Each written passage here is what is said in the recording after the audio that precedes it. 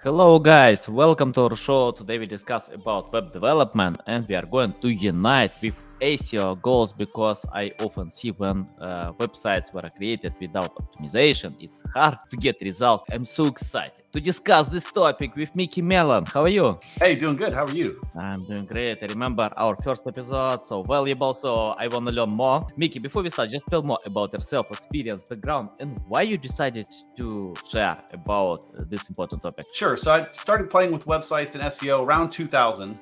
Had a few websites back then that did very well because it was not as competitive as it was today. It was pretty awesome. Started a web design firm in 2009, and this is one of the things we offer our clients. We build websites, but a big piece of that for a lot of clients is ranking better on Google and getting more traffic in that way. Not for all of them, but for many of them, it's often a good place to be. And so, yeah, it's something we study a lot and love sharing about and helping others get there too. So. Yeah, nice. Okay, can you tell what to do first? For example, if I'm going to create a website, because I often get the question how to create websites that I don't need to optimize to fix errors. Really, I don't know. Of course, you will have a lot of issues that you need to develop, update, innovate any websites. So can you tell where to start? For example, if I'm going to create a new website, I need to write the task for web developers or any other tips that you usually ask from your customers. For sure. Yeah. The first place we start is with messaging. We spend better part of a month kind of figure out who we're talking to and what their problems are and how we solve them. One of the best things you can have on your website, if someone comes to it and you just share their problem, they can say, hey, they're talking about me. They understand what I've gone through. And then you then lead into how you solve it and go from there. That's not strictly SEO, but that's where we start, is just kind of figure out who we're talking to. And then we can work on keywords that might apply to those folks. But understanding who that final audience person is, what they're like, and really what their struggles in life are, what keeps them awake at night. Knowing that and then showing them that, just reflecting that to them, saying, hey, you have this problem. They say, oh, they know my problem. That's huge. You get big points right away, Yeah, of course. It's better to know your customers' problems and think how you can satisfy their intent, decide their problems. And Mickey, I have the question about choosing the right CRM. Can you tell how to do it? Because we have a lot of different CRMs. Of course, it depends on our goals. But I personally like WordPress because I have web developers who can handle the process. Your tips how to find the right one. Yeah. So, you said CRM, but I think you mean CMS. You're talking CMS, yeah, sorry. There we go. Yeah, CMS. That's all right. Yeah, so WordPress is all we use. And I think that's really the best bet for almost everyone, simply because of the ownership of it. And I think we talked about last time is, having ownership of what you have. And on WordPress, you can take your site and move it to a different host if you need. You fully control it. Whereas with Webflow or Squarespace or others, they're fantastic. And there's good use cases for them, but they own you. If they decide they don't like you anymore or you've broken their terms or whatever the case may be, you're done. You have to start from scratch. Whereas WordPress, you can always take it with you and move place to place. And of course, it makes it easy to generate more content and do all the things that Google really likes to see. And can you provide your checklist of choosing the right CMS? How to review different CMS and decide, okay, I am going to go ahead with this CMS because, I often see when websites were created on CMS that are not related to website goals, preferences, and it's hard to handle the process, to go ahead, to promote your products. Any tips about or checklist how to review them before choosing one? For sure, yeah. So again, WordPress is where we'll default a lot of times, but it's not perfect for everyone. So I think if you're a very small company, like I meet a lot of people at a local coffee shop, they don't need to invest thousands of dollars into a website with WordPress, because WordPress, the one catch is it can be a little tricky. It's a little more work to kind of get built. You have to do a little bit more manually with it. So for someone like them, Squarespace could be fantastic. If you're just a small little shop, just need something quick, Squarespace does a great job. And then at the other end, it kind of gets past WordPress as well. If you're getting a huge e-commerce shop, you're talking $100,000 projects and beyond, WordPress may not be great there. You could use a Shopify or even more custom solutions to build on that end. But I think a huge chunk of businesses, 90% probably fall in between those two. And that's where I think there's really not much of a question that WordPress is the way to go for now. Things will change over time for sure. But again, all the new ones coming out are controlled by other companies. And WordPress, you get to control yourself. And that's such an important thing, to really have ownership of your digital content. And so, yeah, I go WordPress most of the time, other than very, very small companies or very, very huge ones. Yeah, nice. I agree. Even what I like on WordPress that most web developers understand WordPress. So if you need to hire more people, or for example, to change your web developers, you can do it on WordPress because it's not hard to find people who can handle the process. It's a great point. Yeah. I was just Yeah. going to say, that's one thing we tell our clients is we're very easy to fire too, because if we build something custom, you're stuck with us whether you like us or not. But if we build on WordPress and you don't like us, you can hire other WordPress people very easily. So that gives them flexibility to do what's best for them and makes us work very hard to do what the best we can, so they don't go somewhere else. So it's a win-win for everybody. I want to ask about errors. I often check out my website, my customers' websites, and I see a lot of errors. Each time that I provide this audit, I get a list of errors, and I don't know what to fix first, what to ask web developers, and in most cases, they can't fix all errors. So can you tell how to choose critical errors that it's a must-have and go ahead with them?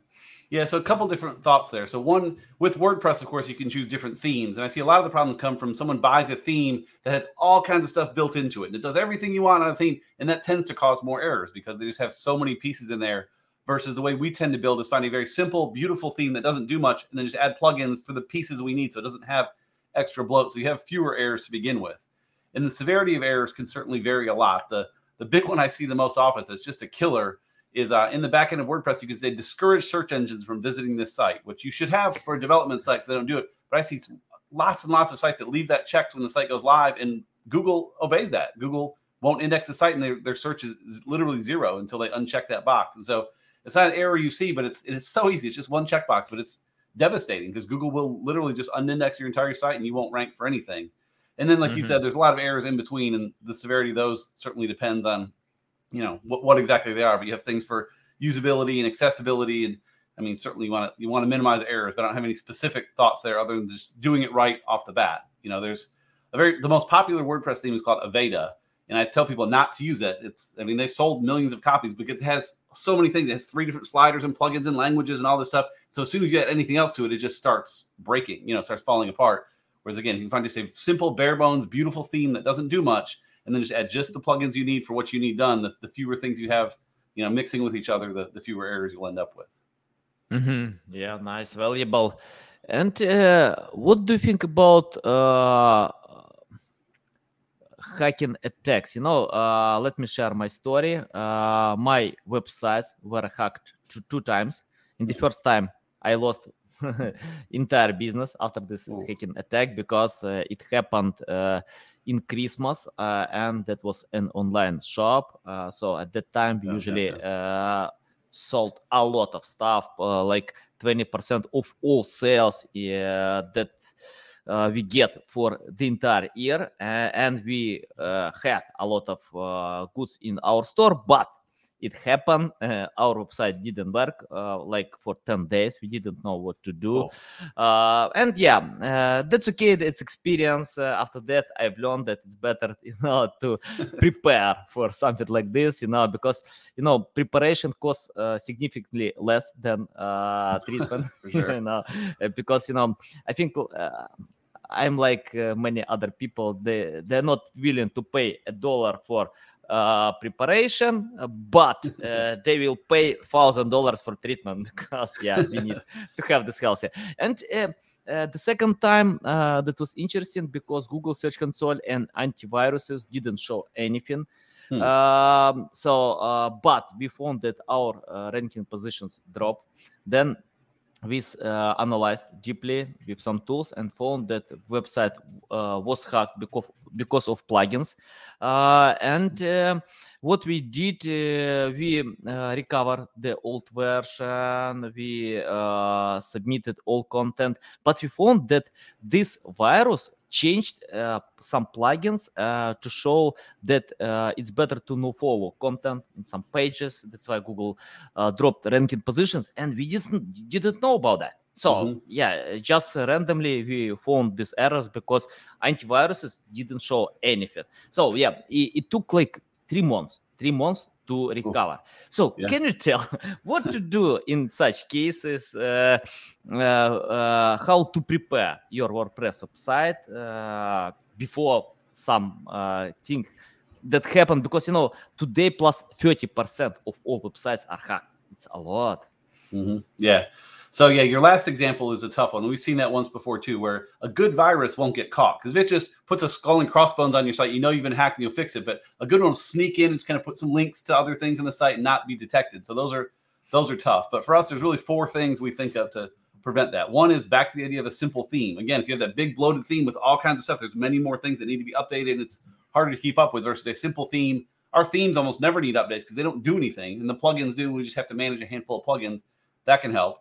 We scan often. Again, most things you can catch with scans. We scan all of our sites, all of our client sites twice a day from 2 different scanning engines because they look at it a little bit differently. Keeping good backups is key. I mean, if something will happen at some point, so we keep tons of backups on hand. I mean, backups are so cheap these days. And I think we keep something like 100,000 different backups on hand between hundreds of clients, and because it's so cheap to keep them. So we have backups for everything. And then your host matters a lot too. If you have a cheap host, the host could get their server infected, which can then spread to the websites. And that is something you can't really control other than not being on that kind of host. So that's where we like companies like WP Engine and Flywheel and some of those that do good hosting and kind of isolate sites from one another. So if one site does get hacked, it doesn't infect the others. And they have their own firewalls and other things to help prevent it there too. But again, I've heard the only way to make sure your site doesn't get hacked is to not have it online. If you're online, there's always a chance you get hacked. So just having good scanning and good backups, so you can catch it quickly and fix it quickly is your best bet. Yeah. By the way, guys, I never I'm search for a cheap price of hosting provider. Never, because good hosts aren't expensive either. I mean, a good WP Engine is like $30 a month. I mean, it's not $5 a month, but it's $30. It's not that big of a deal. We're not talking hundreds or thousands for a typical site. So yeah. I usually pay $150 more than even I need, but for me it's better to have high speed than to lose some customers because of the speed, Sure. So yeah, we analyzed them a few times and got it. For example, Amazon invests $1 billion to website speed to have this big buildings with I think many equipment there. So yeah, and Mickey, my next question about site speed. Can you tell what to do, how to increase site speed, website speed? Of course, it depends on the project. But anyway, if you have some checklist how to analyze website speed and how to fix it, share with our audience. For sure. So I'm going to go back to the well again. If you get this theme that has all this stuff built in, it's going to have so much crap in there, it's going to slow you down. And so again, a simple theme and fewer plugins will help with speed. Back to a good host. I mean, a good hosting company is going to be faster. Like you said, you pay more for your host to have that better speed, and that's certainly a big factor. And then it's just a matter of how it's built from there. There's image optimization tools where you can have an image that looks this big, but could actually be 5 times smaller if you just optimized it and make the site load more quickly. I was talking to a client the other day. They have a page with tons of images, and the whole page is like 25 megabytes, which is huge for a web page. It's because one little image was actually 22 meg, and they forgot to optimize it. So fixing that took them from 25 megabytes to like 3. And suddenly, I mean, their site loads much, much faster, and they solved it. But just keeping an eye on things like that can help. The tool we like to use for that is GT Metrics, METRIX, GTmetrics.com. And you can check the site speed on any site, and it'll tell you what files are slow and give you some idea of, at least in terms of raw files, where the problem is. And then your hosting company should be able to tell you if you have scripts or other things that are kind of bogging things down. But yeah, good hosting, simple themes. Again, doesn't have to be a simple looking site, just a simple theme that keeps it clean behind the scenes, and that'll help a ton. Yeah, because speed matters a little bit to Google, not as much as people think, but it matters a lot to humans. I mean, when you come to a site, we want it to load fast. So yeah, certainly important to have. Nice, got it. Let's talk about hiring, how to find great web developers, because it's hard. I think, it's hard to find great writers, designers, and including web developers. So tell our audience how to do it, how to find the right web developers today. Yeah, so that's easier said than done for sure. I find good places, really 2 places. One is actually Facebook. I don't use Facebook a lot, but some of the Facebook groups are fantastic. There's a lot of WordPress and development groups where people talk about issues and problems. You can see who the people are that always have the right answers in there. And then there's companies like GoWP, GOWP.com. They have we actually hired someone through them. They have a dedicated developer program where you can hire part-time people through them and at least get connections, and those kinds of services can be great. But yeah, I find the best ones we have are just through our community, knowing other people in the WordPress community, and they have friends, and we all get together in some of these groups with issues, and people tend to bubble up. I mean, the best ones probably don't. They probably stay hidden away working hard, but at least you can get those connections to find folks. And how do you check out web developers before having a deal?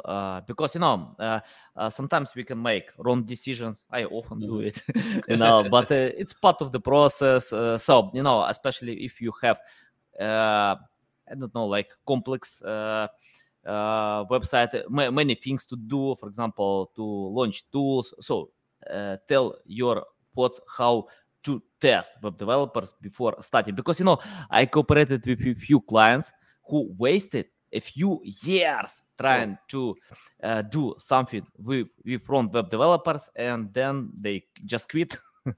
So 3 thoughts there. One, just ask to see the work they've done before. It's not a sure thing because they could lie about it, but at least see what they've done and get an idea there, and then talk to them about that work. I mean, you can tell pretty quickly if someone knows what they're talking about, can explain how things were built, versus if they're trying to sort of guess and they're making things up. But we found pretty quickly people that can just speak the language. In terms of WordPress, they're talking about custom post types and templates and plugins, and just using the terminology. I know they're at least familiar. And then for us, we usually hire them as a contractor first. We'll say, hey, we want to hire you for this one project, and let's go and see how this works together. We pay them for it. I mean, it's a full contractor. And then if things go well and they do a good job, they're responsive, they build good stuff, then okay, now let's look to move on to the next step and hire them. But I found that like test projects live aren't really fair, because even any developer is still going to be Googling things and using Stack Overflow, and that's okay. I don't want to like see what's in their head necessarily. I don't see how they solve the problems. So we say, hey, here's this website we want to build. We'll pay you $1,000 to develop or whatever it is, and they build it out, and then we can see, did it come out well or not, and go from there. So paid test projects we do with pretty much anyone we hire, even writers when we hire, we'll pay them just to write a blog post or something first, just to test them. But I also see companies that are a little unfair with that, where they give test projects to people and don't pay them, and then just kind of take the work and use it. Like, we'll still pay for people to write a post or develop a site, but that's also a test, and we'll see if they're good, and then we can hire them or not after that. Yeah, nice. I want to ask the question. You can reply, it depends. That's normal, but I often see when web developers use different approaches. It's the same like in marketing. If you ask 100 marketers what to do, you can get 100 replies. And it's the question like what was first, egg or chicken? But here I want to ask what to do first, writing, design, or web development. Gotcha. So I think just the exact opposite. Yeah, the order you said. I mean, writing comes first. Like I said, we start with messaging, figure out what's going on, who we're talking to, what their problems are, and then we work on just designs of that, how we're going to lay it out, what the user flow down the page looks like, and then we develop it out. Development is really becoming the easier part of this, especially with some of the new tools coming out. I mean, I love our developer. She is fantastic, but that's going to keep getting easier. But it's still, I think the hard part, even with AI tools, still really talking to customers and understanding what matters to them is going to be difficult to replicate. So I think, the writing comes first, into the design, which again, thinking through the user's perspective of how it should flow down the page, and then say, all right, developer, make it dance, give them a couple weeks to knock that out. Yeah, nice. I found that web developers can't estimate the right deadline always. If you ask how long does it take, I usually get reply like a week, 2 weeks, but it takes months, So Right. The last time I decided to consider, so if I get this reply, then I need plus some time and to consider, okay, I can get this project in this time. Sometimes when I get reply a week, I can wait for 3-5 months. And I think it's like part of the process, Right. So can you tell about the right, how to estimate the right deadline when you cooperate with developers? Because they can't predict everything. They can estimate before starting, but when they find some, problems, challenges, pitfalls, so it can procrastinate deadline. Any tips about that? Yeah, so a few thoughts. I mean, it can be hard to do on a big project. For us, most of our projects follow the same building blocks. So our developers, okay, I need to build 3 custom post types and 47 pages and a blog, and we can kind of do the math on that and get it pretty accurate. For us, the slowdown comes really from the clients. When we say, okay, we're going to give you this, you have a week to approve it or not, and they take off for 2 or 3 weeks, and before they get back to us, that slows the whole project down, but that's okay. For bigger ones, it is tough. I mean, if you have a giant custom thing that no one's really done before, it can be difficult to estimate. And so we have partners we work with. Some are better than estimating than others. And we do our best. And it can be, I don't have a good solution for big projects because it can be unknown. But for us, most of the sites we build are straightforward enough that we know the number of blocks. And we say, okay, it's going to take our week for each of these custom post types. We have 3 hours per page to build out, or whatever the math is, and we can get it pretty darn close. But when you get the weird, we've never done this before, then I don't have a great answer for that other than just we try to pad our estimate too to not disappoint people, but you also don't want to scare them when they think the estimate is too long too. So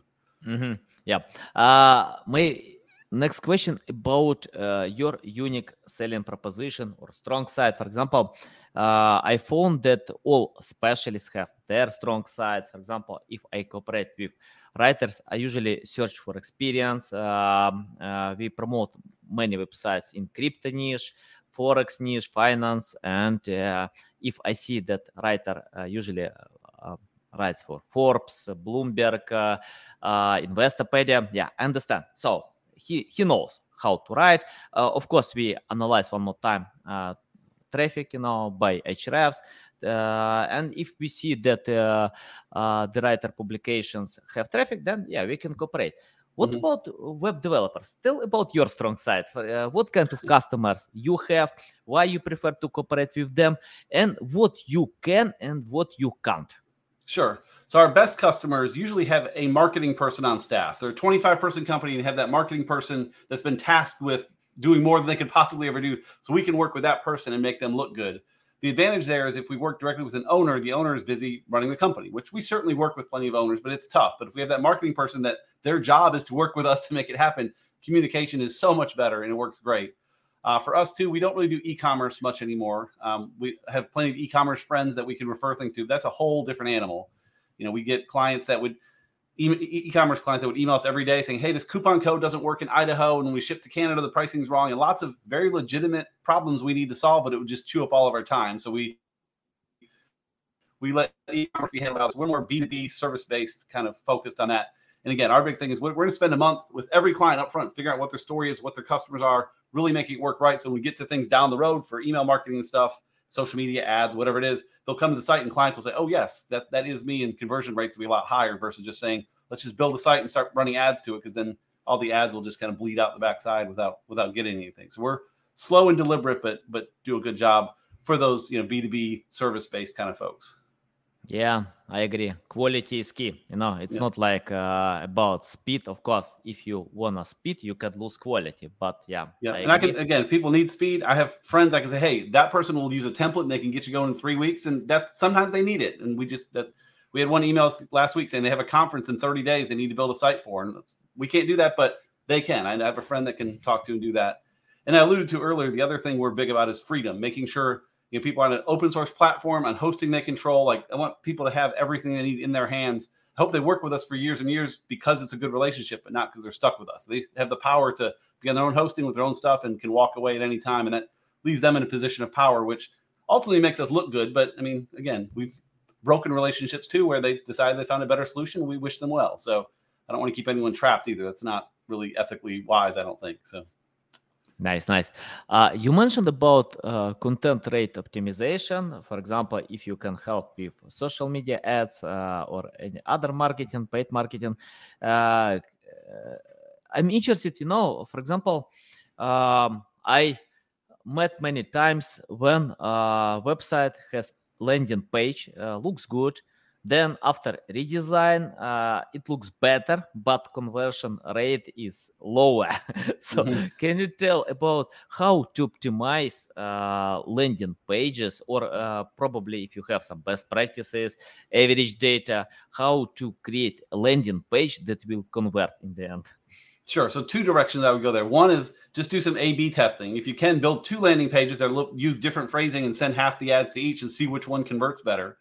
That's certainly an easy way to go. And if you've done the right messaging, you should know those problems people have, especially a landing page coming from ads. You know exactly what ad they typed out. You should be able to speak directly to the problem. And then the other thing we use a lot of is heat maps. Crazy Egg is a popular tool. Microsoft Clarity is a great one. It's free to use. That will just kind of show where people scroll on the page and what they're clicking on, what they're not clicking on. You can watch recordings. You'll see session recordings that are anonymous. You can watch people's mouse and where they click and where they kind of go. And that can tell a lot. If you expect them to click this button at the top and they all just drift past it, maybe you need to rethink the call to action with that button or do something different there. But yeah, data can help quite a bit. But yeah, A/B testing is a little tricky to do sometimes, but can be fantastic just to say, hey, here's the one we've been doing. It's not working well. Let's rename it and just see what it does and compare both of them, see which one's better, and then just kind of pick the better one and then tweak something else and kind of keep just breaking it apart into multiple ones.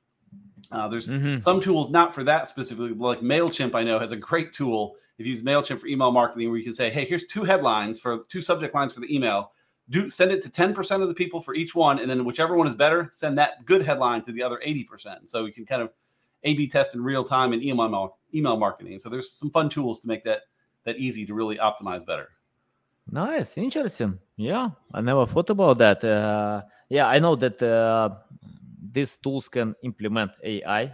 I think all tools implement AI today because that was simple to ignore, hard today, impossible tomorrow. Yeah, AI it's a regular tool, but yeah, I never knew that MailChimp can provide this forecast, about how many people will open email. So interesting. Yeah, I'll check out. Let's talk about communication. I found it's hard to communicate in the right way with web developers. In most cases, they're busy. You can be busy. So can you tell how to communicate right? Because according to some data, web developers implement less than you ask them. For example, if you provide 10 points, they can implement 3-4 points. Most are ignored. The most common reply, we can't do it, our CMS can't allow it, or anything else. So can you tell how to create the right communication and to know exactly that we can? Yeah, so for us, it helps because, again, we use WordPress. We know what it's capable of, and we can handle that. We know what people are able to do. And if someone does 3 out of the 10 things we ask, that becomes someone we don't work with much anymore because we expect them to do all the things we ask, or at least ask for questions. And then for communication, I found the best way for developers, especially if they're in different parts of the world, is just like asynchronous video, like Loom. Rather than an email, a short Loom video saying, hey, here's the screen, I need to change this to this, and kind of show them exactly what you need that they can watch at their leisure, really can work well versus trying to get on a Zoom call every time, which could be better, but can be tricky depending on stuff. So we do a lot of Loom videos, a lot of asynchronous videos where I'll make a video for you. You can watch it later. You can send one back to me, and we can really communicate pretty clearly that way. And that works pretty well. Yeah, got it. And what messengers do you use to communicate with them? I mean, like Skype, Telegram, we use Slack? Google Meet. We use Google Meet a lot. We use Slack with some folks. I mean, really, we use email quite a bit still, just because that's, the ultimate asynchronous. I'll say, hey, here's the video. I'll email it to them. They can check it out later. They can write back. We use email still a lot, but quite a bit of Slack. And then for video chats, we often use Google Meet. But they're Meet and Teams and Zoom, and they're all basically the same. So yeah, whatever you're comfortable with works. Yeah, got it. Okay, Mickey, let's talk about mistakes. In my life, I made a lot of mistakes. I keep doing them. I don't know another way how to learn. I remember when Shaquille O'Neal got such question about mistakes, and he replied, he doesn't feel that mistakes are mistakes. He can call them like learning, education. And he replied, if you start something new, you can start from basic methods, from best practices. Then you need to adapt, to implement, to think differently, to go ahead. And can you list common mistakes that website owners still do today, and your tips how to find a much better way? Yeah, so I think the biggest one I see from website owners is they think the site is for them, and it's not. It's for their customers. And so we don't want to say we've been around since 1960. You want to say, here's the problem you have, and here's why you are on the site, and here's how we can help with that. And that helps with so many issues that come up. A common thing web designers hear is a client wants to make the logo bigger. They always joke about wanting the logo bigger and bigger. And I just ask, how will that help your customers if the logo is bigger? And generally it won't. So if you view everything through the lens of the customer, it can help. Another example, I know a law firm, a friend of mine, he has all his services listed on the page, which is great. So you can go to what law service you need. But when you go into each one, it has a forward and back button to see all the other services, which is very self-centered. No one's coming to the site saying, I need that service, and saying, oh, let me kick back and see what else you have. No user is going to do that. So it's just, they're not thinking through the head of their customer. They should say, here's that service you looked about. Here's how to get started, because that's why they came. So he just has he's thinking people are going to kick back and just flip through all the services, but it's kind of like having a slider on your homepage. People aren't sitting back watching all the slides go by. Only the owner is. And so, if you can think through the eyes of your customer, I think that's the biggest thing you can do, just to have that whole perspective on everything you do is I guess going back to our messaging, in our messaging, we set up a persona. We say, who is the person coming to the site? Kind of picture them in our head. It's Jenny. She's 52. And, so we think of everything. What would Jenny want from this site? How should we talk to her about it? And if you can frame the entire process, all the website, the social, email, everything from Jenny's perspective, it makes such a huge difference. Yeah, love it. I agree. You need to think more about customers, not about your business.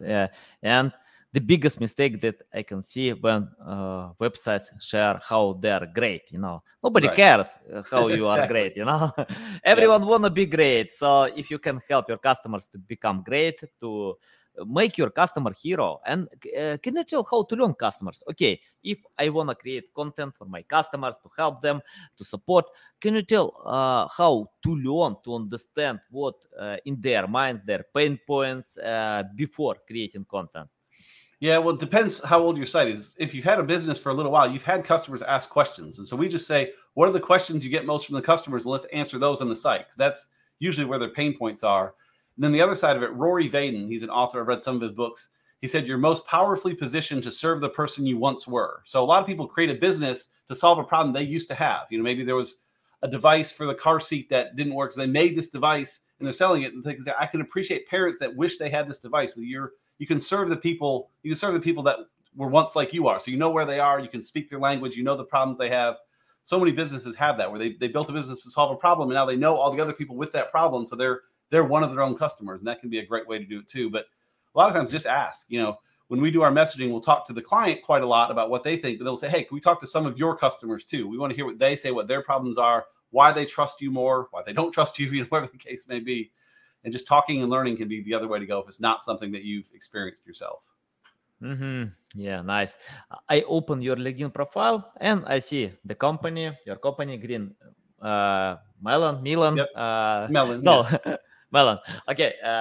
Can you tell about this company, how this company can help others, how this company can support others? Because I like your background. I see a team, so I know people who will cooperate with me. So more about your company. Sure. Yeah. Really, the two ways we help companies are building websites and maintaining sites. And they're not necessarily the same people. I mean, we can maintain any WordPress site for folks to help them just, like we talked about security, keep it backed up and secure and scanned and all that, and help with little changes to it.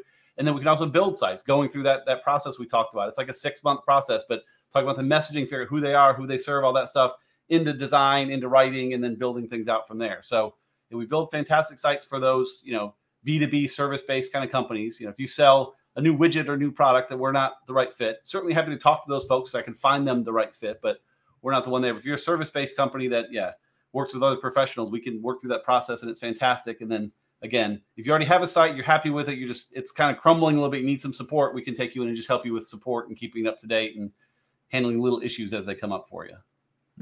And what about simple tools? Because I create a lot of simple tools for my customers. It's not my main development. I usually cooperate with other web developers because I'm looking for web developers who can create simple tools from Google Spreadsheet, Microsoft Excel. If we have some formulas, we need to implement them in web content. So any tips you can do it, or how to find web developers who can? Yeah, so it depends exactly what you need. I mean, some of those get pretty robust. We know other big development firms that can do the really complex stuff, but the best tool we build is, I've mentioned a few times, is a custom post type, which sounds daunting, but it's really just in WordPress, you have posts and you have pages, and we can make new ones for like staff or products or whatever. So when you want to add a new staff member, you don't have to go in and upload an image and try to align it the right side and figure out that. You can just kind of fill out a form. Say, here's their picture and their title and their bio, and it magically builds the page for them automatically. And that's probably the best tool we can offer folks, is to build those custom post types for different areas of the site. So when they go in to add it, they can just add a new picture and add the text and not worry about how to design it. It'll just, when they hit enter, it'll just design for them and build it out perfectly every time. It works very well. Yeah, nice. Mickey, I have 2 questions left, and My first question about your experience, because I have students in my network who are looking for ways how to learn from scratch, because I think web development will always be in case, it doesn't matter if we have AI, any other stuff, it's important to have this knowledge. So can you tell what will you do today if you start from scratch without any experience, knowledge, skills, how to learn web development from completely scratch? Yeah. So it's basically the way I learned it back in 2000 is I wanted to have a website with guitar chords on it for people to know how to play different songs on the guitar. And I had no idea how to do it. So I had to learn how to just get a website set up and make it work. And then I read some books about how to build a database. And every time I came across a new problem I wanted to solve, I had to do reading to solve that problem. And like that's how our developers learn too. We'll say, hey, developer, we have this new site. Here's 3 things you've done a lot of. And here's this 4th thing you've never done before. So that is the impetus for her to learn when she gets those issues she's never seen before. So really just building a site, saying, hey, I'm going to start a site, start it simple, just build something, maybe start blogging or whatever, but just taking the time to build a site, figure out how to get a domain name mapped to it and kind of get it off the ground. And then just, think of new things you want to add and then take the time to research how you might add them. So I certainly encourage blogging in public. I think that's a good way to do it, but just setting up a custom blog. Don't just get a free one. Learn how to build a site, get a domain name, take the time to learn those tools, get your blog set up and use that as kind of a space to learn, but then say, ooh, I wish I had a feature where it would sort the videos. How do I do that? And go read and learn, and just kind of solving your own problems can be a great way to learn how to get things done. Yeah, nice. And my last question about future. We have AI today. We don't know what kind of future will be, so we have many predictions, forecasts. So can you forecast what kind of future will be in web development and your tips how to adapt today to this possible future? Yeah, so the future, we talk about that a lot, and it's so hard to know what's coming, but I think it's really just going to make our job easier. So that can replace us for a while. Our developers are still going to be needed to build stuff. We still have to take the time to talk to customers and really see what they want, because AI can give you a pretty generic, message for what you want to say, which is okay for some, but if you want to get specific and really solve problems, you have to do that. But to prepare for it, I think just use it. I encourage people to use ChatGPT instead of Google for some of their searches, and just play with some of the image tools. Just play with it and just kind of understand what's there and how it works. And I think that's the best way to prepare, is at least just to be familiar with what's going on. So I keep ChatGPT open. I don't use it a lot, but I try to force myself to use it more often just so I can get better at using it and understand what it can do and where it falls short, and understand where it is. And same with the image tools. I think one great thing I'm looking forward to is, sourcing stock images is a pain. It's hard to find the right one sometimes, but pretty quickly we'll be able to just go to Stable Diffusion and say, I need a stock image of 3 men at a chalkboard making a formula, and like, poof, it'll make the perfect image for you every time. So that'll be kind of nice when that comes along, and that should make development faster and a little bit less expensive, and should be a win for everybody, except for, I guess, people selling stock photos. So that'll be not great for them, but it's where it's going. So yeah, got it. Yeah, I agree.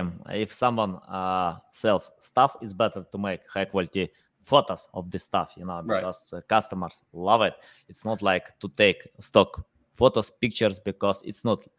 It doesn't help to win trust, from customers. Right. For sure. Mickey, it's a big pleasure to get in my show, to learn from you. You always share a lot of valuable insights. I love it. So tell our audience the best way how to keep learning from you, how to follow you, how to reach out to you. Sure. So our company is greenmellenmedia.com. You can spell that Mellen however you want, greenmellenmedia.com. And all my stuff is MickMell, MickMel. MickMel.com. I blog daily on there. You can find me on Facebook and LinkedIn and Twitter and wherever you want to catch me from that. So, nice, guys. You can find the links to Mickey Mellen in the description below, to the website, to LinkedIn account, and it's better to follow Mickey because you can see a lot of value. Okay, guys, love you. See you.